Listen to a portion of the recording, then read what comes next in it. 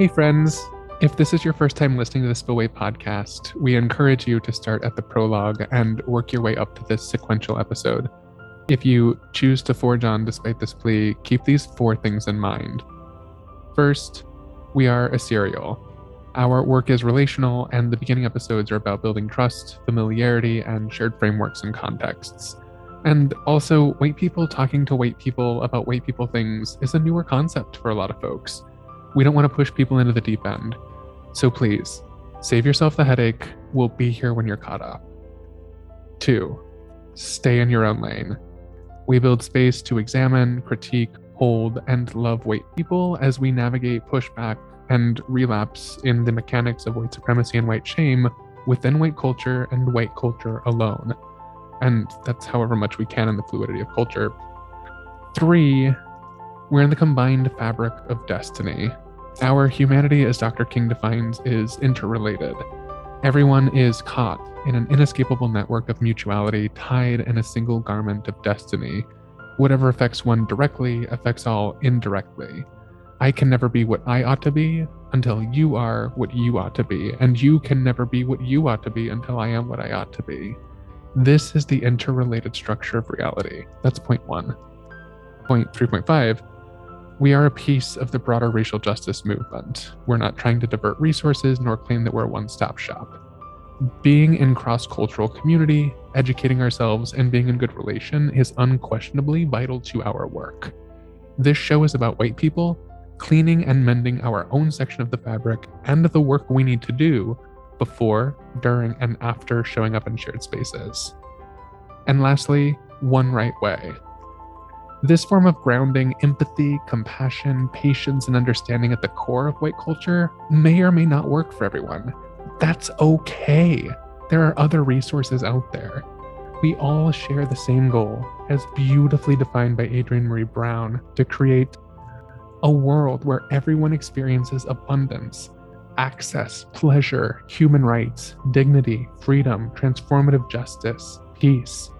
We long for this. We believe it is possible. We're trying this approach, but that doesn't mean that it's the best or right approach for you. If it doesn't apply, let it fly. And with that, for better or worse, we began entering the spillway.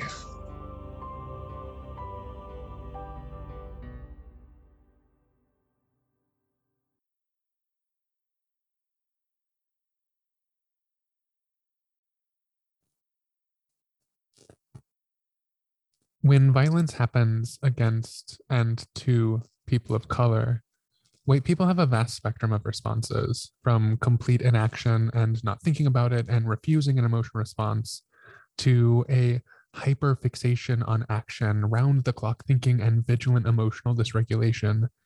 Both of these responses completely refuse to acknowledge our own humanity and the need to put on our own oxygen mask first. In 1963, Martin Luther King wrote in Strength to Love, "In a real sense, all life is interrelated. All people are caught in an inescapable network of mutuality, tied in a single garment of destiny." Paralyzing responses happen from inaction to being stuck in overdrive. Neither of these are sustainable. And here, Jenny and I want to hold space for each other and for other white people in a way that honors the paradox of being white in the US. We'll reconvene with our regularly scheduled focus group next week. But for now, join us in this space if you'd like.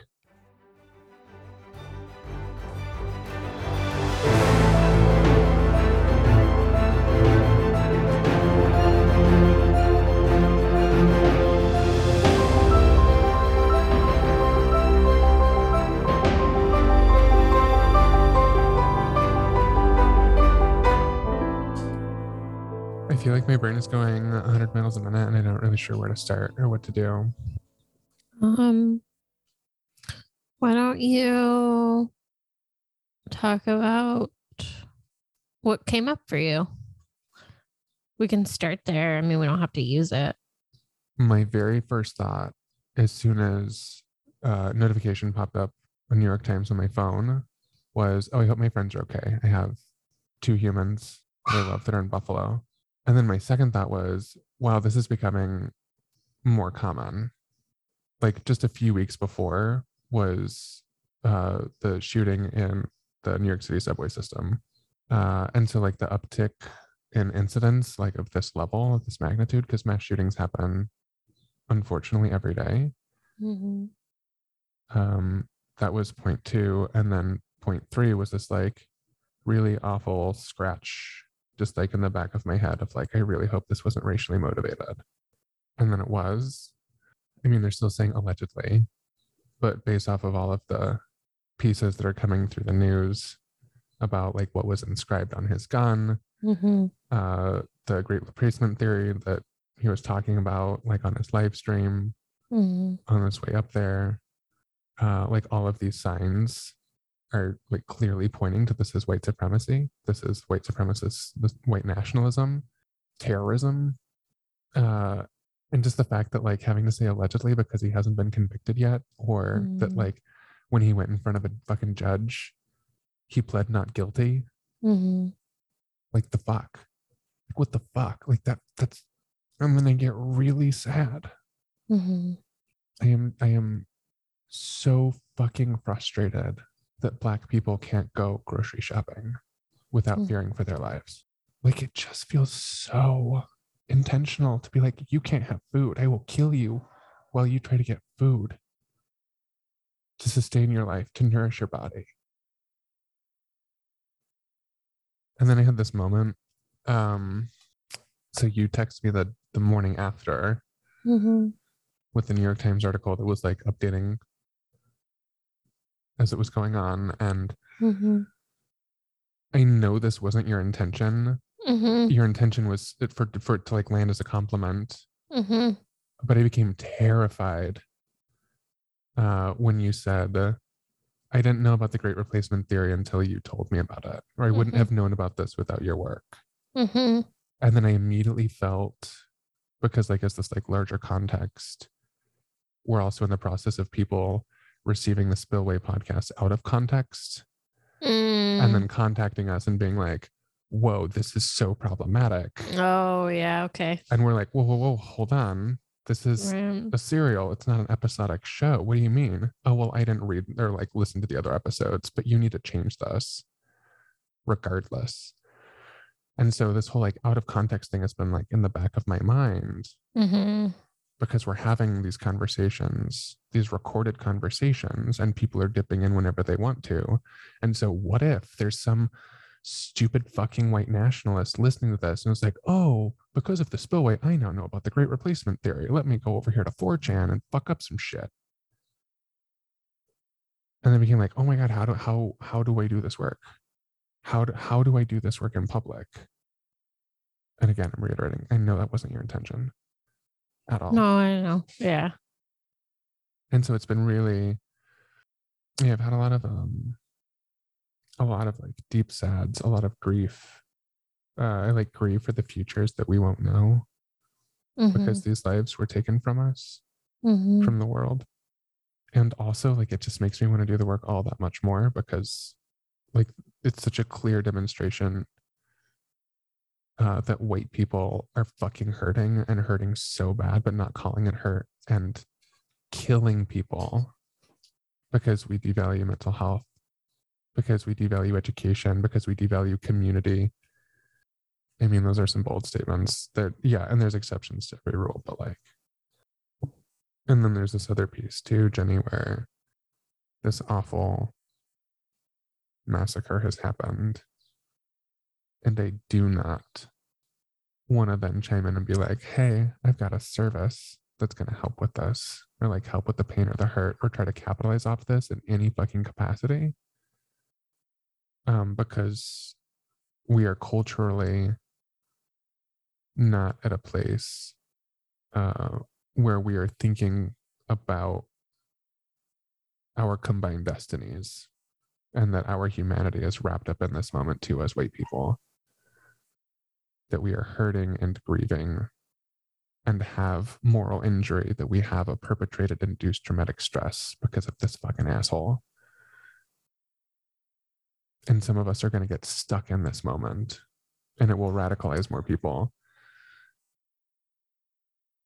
How did it play out for you since Saturday? Well, I didn't know about it until Sunday, actually, because that's why I sent you the article a day late, because I was thought it was happening in real time when I was looking at it. I wasn't, It is confusing with that live update.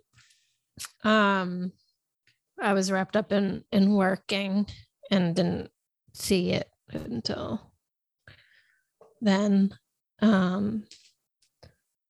So actually my partner told me about it in the car. We were headed to go have lunch.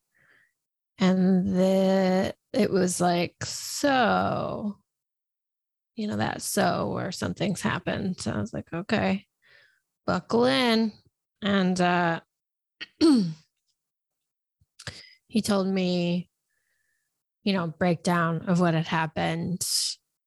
My first thought was of just hopelessness, like all of the color drained out of my face. And I was just like, this is some fucking shit. And then I was like, okay, well, it's already happened. I can't change that. But what can I do moving forward? And I was like, well, Lauren's work is about this. And I need to take what I've learned and start having conversations, because that's what I do best is I talk. So I did. I had it with my partner. I had it with my relative. And I don't see a lot of people every day. So there is that problem. But I went through my books and I found books that would educate me on how to talk more about this with confidence, but also with compassion. Because I also learn through books. That's my school, my church. Like that's what I do. So that's what I've been doing. It was more, I don't think I'm allowing myself to understand the amount of loss on a personal level. Why not? Because I just can't. My heart can't. Like I can't. I part of it is that I don't want to shed tears that aren't mine to shed. They don't need another white person crying over them. They need specifically a white woman. They need me to get my shit together and start talking to other white people. That's how you save lives. So that. Yeah, I also just like want to hold space that like that's how you save lives. And also like the reason that we're saving lives is because they are lives, they are people.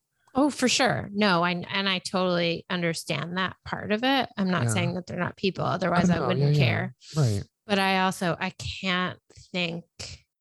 I wrote in my morning pages this morning that I can't think about those people individually, because if I do, it'll crush me. Like I can't think about that. I think about them as a collective, and there was something great lost. And that's all I'm allowing myself to feel right now. Because if I go any further, I will be paralyzed by fear and sorrow, and I won't do anything else. Yeah. I can't think about how each of them was a person and had dreams and worries, and what the last thing they were thinking before they went to the grocery store, which was like maybe like, oh shit, my phone's dying, or there's a rock in my shoe, or like, who knows, just human things. I can't allow myself to go there, only because I know myself, and then I won't do anything. So I donated some money to somewhere that I thought would actually help specifically the families of the people who died. Mm-hmm. And once I'm working more this week, and once I get more money, I'm going to donate to organizations that are going to help the wider community. And I'm going to keep educating and keep talking and keep showing up to this podcast. And I hope that it makes a difference. I love that we're having different experiences out of this that are both like moving us and propelling our like our positions of advantage and privilege in the world. Yep.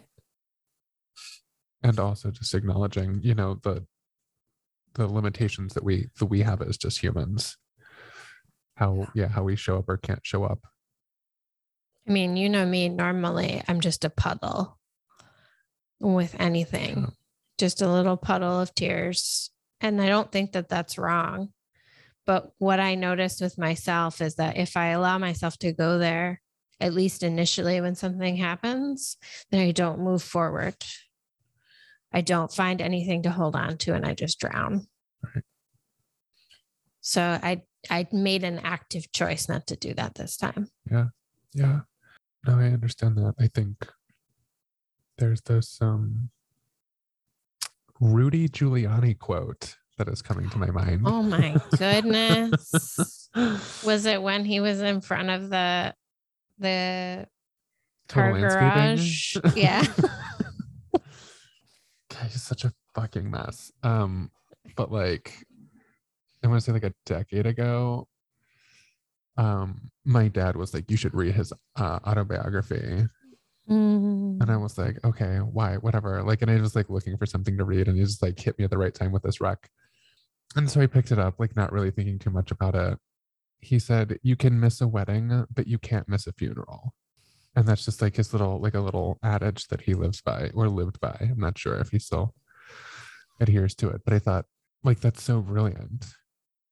That like when things are happy and things are joyful, like it's great to be invited, it's great to be included. But when we are hurting, when we are like in our deep hurts and harms and we don't know which way is up, to be in community, oof, like what that does for ourselves and for each other. Like it's huge. It's huge. And so maybe, yeah, it's like this broken clock moment. But it's, I think, I keep thinking about tears and white women tears. And that seems to be this like really intense through line throughout. Not intense, it's just like this consistent through line. You can say intense, it's okay. It feels intense maybe because like I think about it a lot too. Because it's this non-binary femi-human, like I cry a lot. I've been like crying during this episode while we're recording and thinking like, where are these tears coming from? What are they doing? Like what purpose do they serve? And I think it is like, it really is connected to this like broader concept of humanity.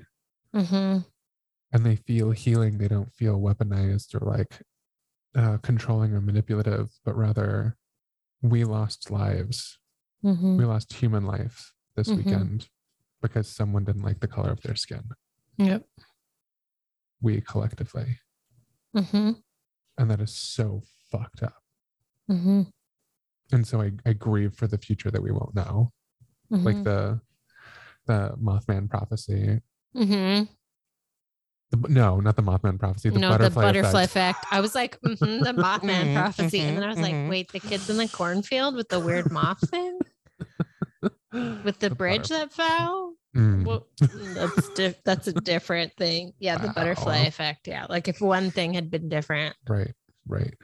Yeah. Like if he'd gotten stuck in a traffic jam or pulled over or, you know, anything. Anyone on the fucking live stream were to have called in and been like, hey, this shit is happening. Yeah. It's probably very clear, at least right now from what I've read through the Times and the AP, is that it was well known that this person had problems, like social, emotional, relational problems. I mean, he allegedly threatened to shoot up his school. Like this person wasn't running around trying to be in good relation with his community, but the community, for whatever happened or for whatever reason, there wasn't like a white elder or a friend or another white person in the space to go like what is happening? Or maybe there was, but it went the other way. Radicalized him even more. Oh, fuck, Jenny, that one hurts sideways and hard and weird because shame culture is not about building relationships. I mean, to get into the like whataboutisms of that, Like I could only imagine some person deeply invested in white shame was just unrelenting and wasn't there to build a relationship or an end. Yeah.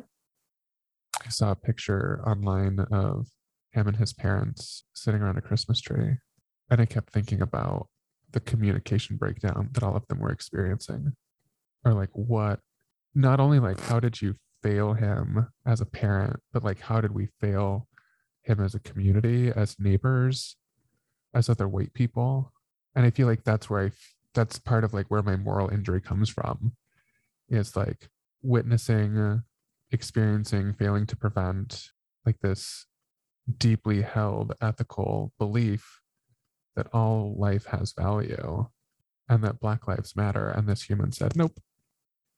Um, so Ashton Berry, this post that was sent to me by that I was like tagged in for the spillway. Ashton writes, white people do not want to hear this, but if you are not in community with BIPOC people, you are most definitely raising a racist child. The questions is, will they be passive or actively racist? And what level of harm will they commit? And at what pace will their actions escalate or plateau?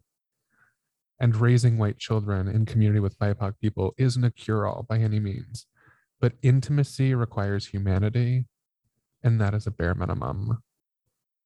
And many of you will feel fear over being identified as racist, but not concerned about what that means for you as a human.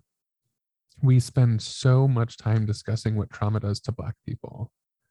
Frankly, I know firsthand what it does. What I continue to be perplexed by is the lack of studies and discussion about whiteness. If epigenetics is the study of heritable phenotype, why is it we are not discussing white supremacy culture's traumatic influence on white people through generations?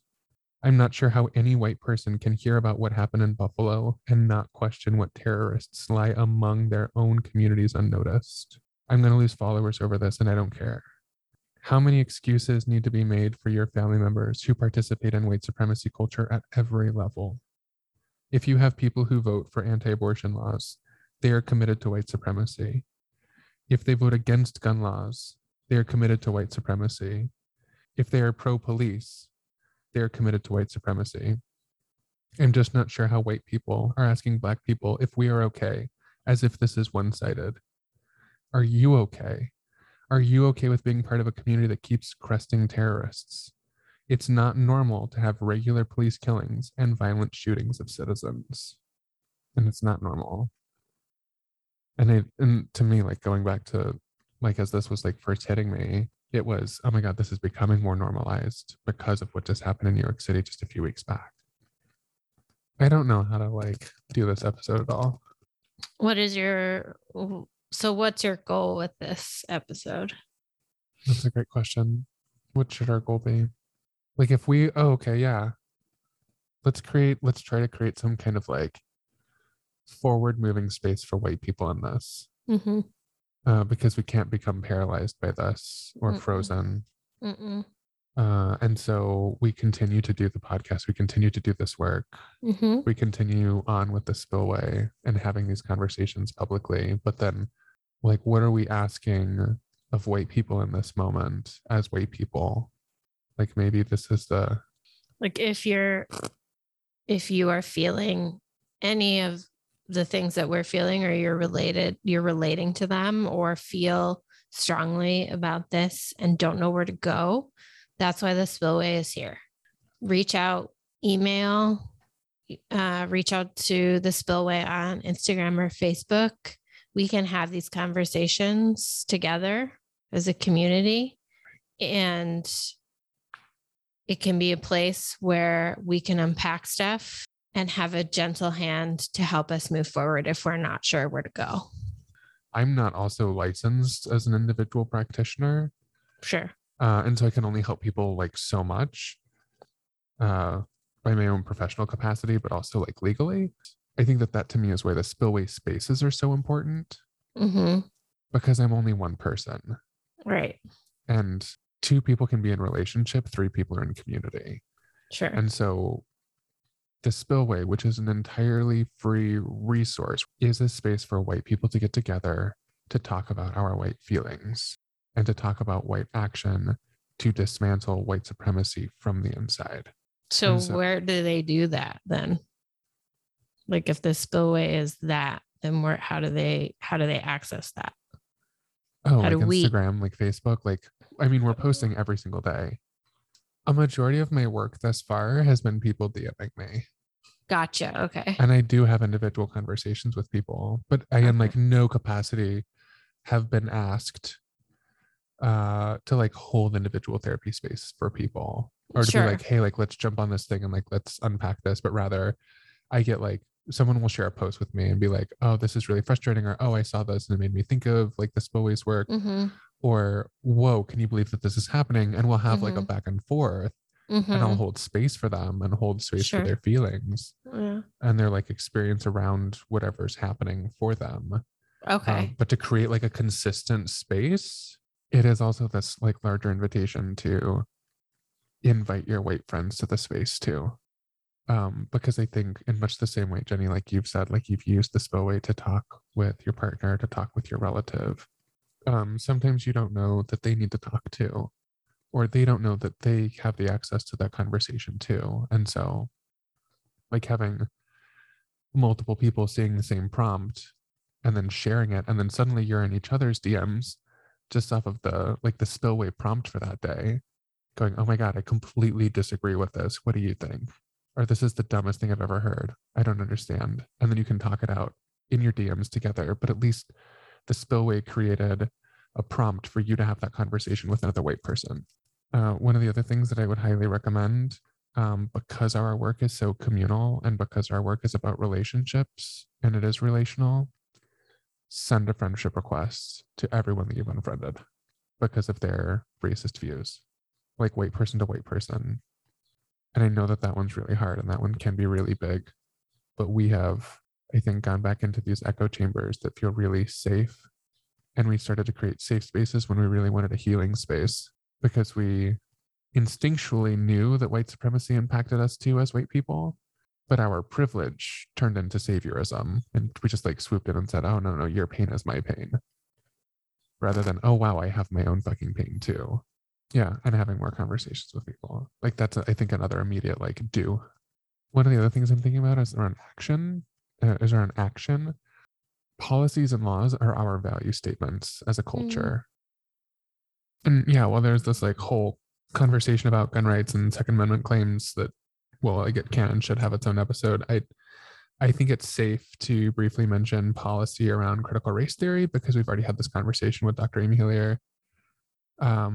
Like CRT is still being debated as we round out the end of the first school year with this like newly elected school board configuration across the states. And so it's important to check in to see how policies around race and racism in our education systems have, if at all, changed, and how we can like safeguard attempts to create colorblind, culturally irrelevant, racially illiterate education for our children and within public schools.